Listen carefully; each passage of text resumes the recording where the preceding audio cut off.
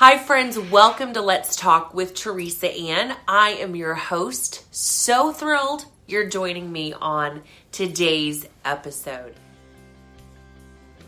So the mission of Let's Talk with Teresa Ann is to flip the script in this life with the Word of God that transforms our lives as it renews our minds.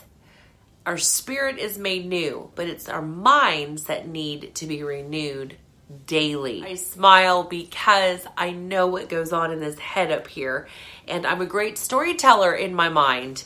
I can come up with the greatest horror movies of my life or the greatest thrillers, and it's all based on fear. And so often in my life, I have tried to resist the enemy. I've tried to resist the flesh. I've tried to resist pride. I've tried to resist temptation. But it's like every time I resist, I get more tired. I get more exhausted. And there's no joy in that life at all. And so I said, Holy Spirit, how do I live this life in you? And it's supposed to be abundant living. None of that's abundance. I just feel like I'm abundantly living a life of horror. I'm constantly resisting, constantly battling. And one day I got this great, amazing revelation of James 4. You know, it's a common verse that many Christians know. And it's this particular scripture.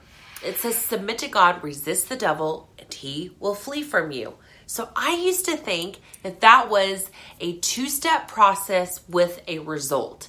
So if you submit to God and then you resist the enemy, then the enemy will flee from you. But then one day I was like, God, okay, submit to you. What does that really look like? What does resisting the enemy look like? And I don't see the enemy living my life. I don't see the enemy leaving me alone. So what does this look like? I got the most simple yet profound example. What you submit to is what you automatically resist. So when I am submitting to God, when you are submitting to God, not just in obedience, but in intimacy, where you are falling in awe, in love with this God who first loved you and I, we cannot help but be in awe of him. And in that awe, we just immediately, we submit to him. We trust him. Submission is this trust. It's this awe of who he is. And from that place of submission is how we resist.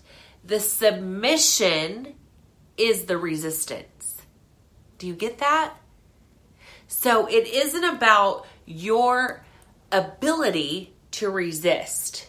It's your ability to submit to God. So as you submit to God, you by default have resisted the enemy. So it goes hand in hand with Psalm 91. Those who abide under the shadow of the Almighty. He is your refuge. He is your safe place. He is who you hide in. When you're hiding in God, nothing else is seen but God. So when the enemy sees God, he doesn't see you hiding. He just sees God. Let's see the flip side of this, okay? When we are submitting to our flesh and what we want and our desires, then by default, we have just resisted God. Do you see that? Isn't that really powerful? So the key to resisting the enemy and your flesh and temptation is not in your willpower. It's in your submission to the Father. That's it. It's like, wait, how profound is that? How amazing is that? Now, how do we get to that place of submission? It's a moment by moment, beautiful relationship. So our pastor made this comment one day. He said, I said yes to my wife. So that's automatically a no to every other woman. It isn't that he has to go around saying no, no, no, no, no, no, no to the women. He just says yes to his wife. And I just thought that is the coolest analogy. When we submit to God, you aren't having to resist with your own power anyone else. Just your yes to God is your no to everything else. Isn't that so good? So with all of that mentioned, now let's go into this part. Even with the word spiritual warfare, I've always seen it as the enemy advancing my life, especially today. The Holy Spirit showed me, I'm going to flip the script on how you see spiritual warfare. Spiritual warfare, Teresa, is when you begin to stand in my authority, which is Christ Jesus. And when you stand in that authority, the spirit that you stand in is who is warring through you against the warfare that is trying to come against God.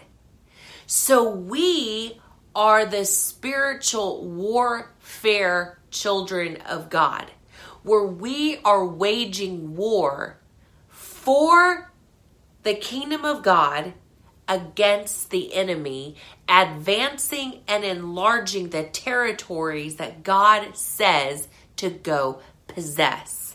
No longer do we need to see spiritual warfare as the enemy trying to advance us to where we are now retreating. We are to advance, but so often we have seen the opposition in life as almost our excuse to not go any further for a little bit because we feel exhausted and we're tired. Well, let's find out why we're tired and why we are exhausted, because we're probably seeing the enemy and all his tactics as bigger and larger than God and what he has given to us and equipped us with. And that is the Word of God and the Spirit that lives vibrantly on the inside of us. I want to encourage you with this today. Submit to God, and by default, you have resisted. Remember, mission fields in the midst of battlefields. And so with that said today, thank you so much for remembering that we are here to live a life of bold inspiration, revealing God's goodness.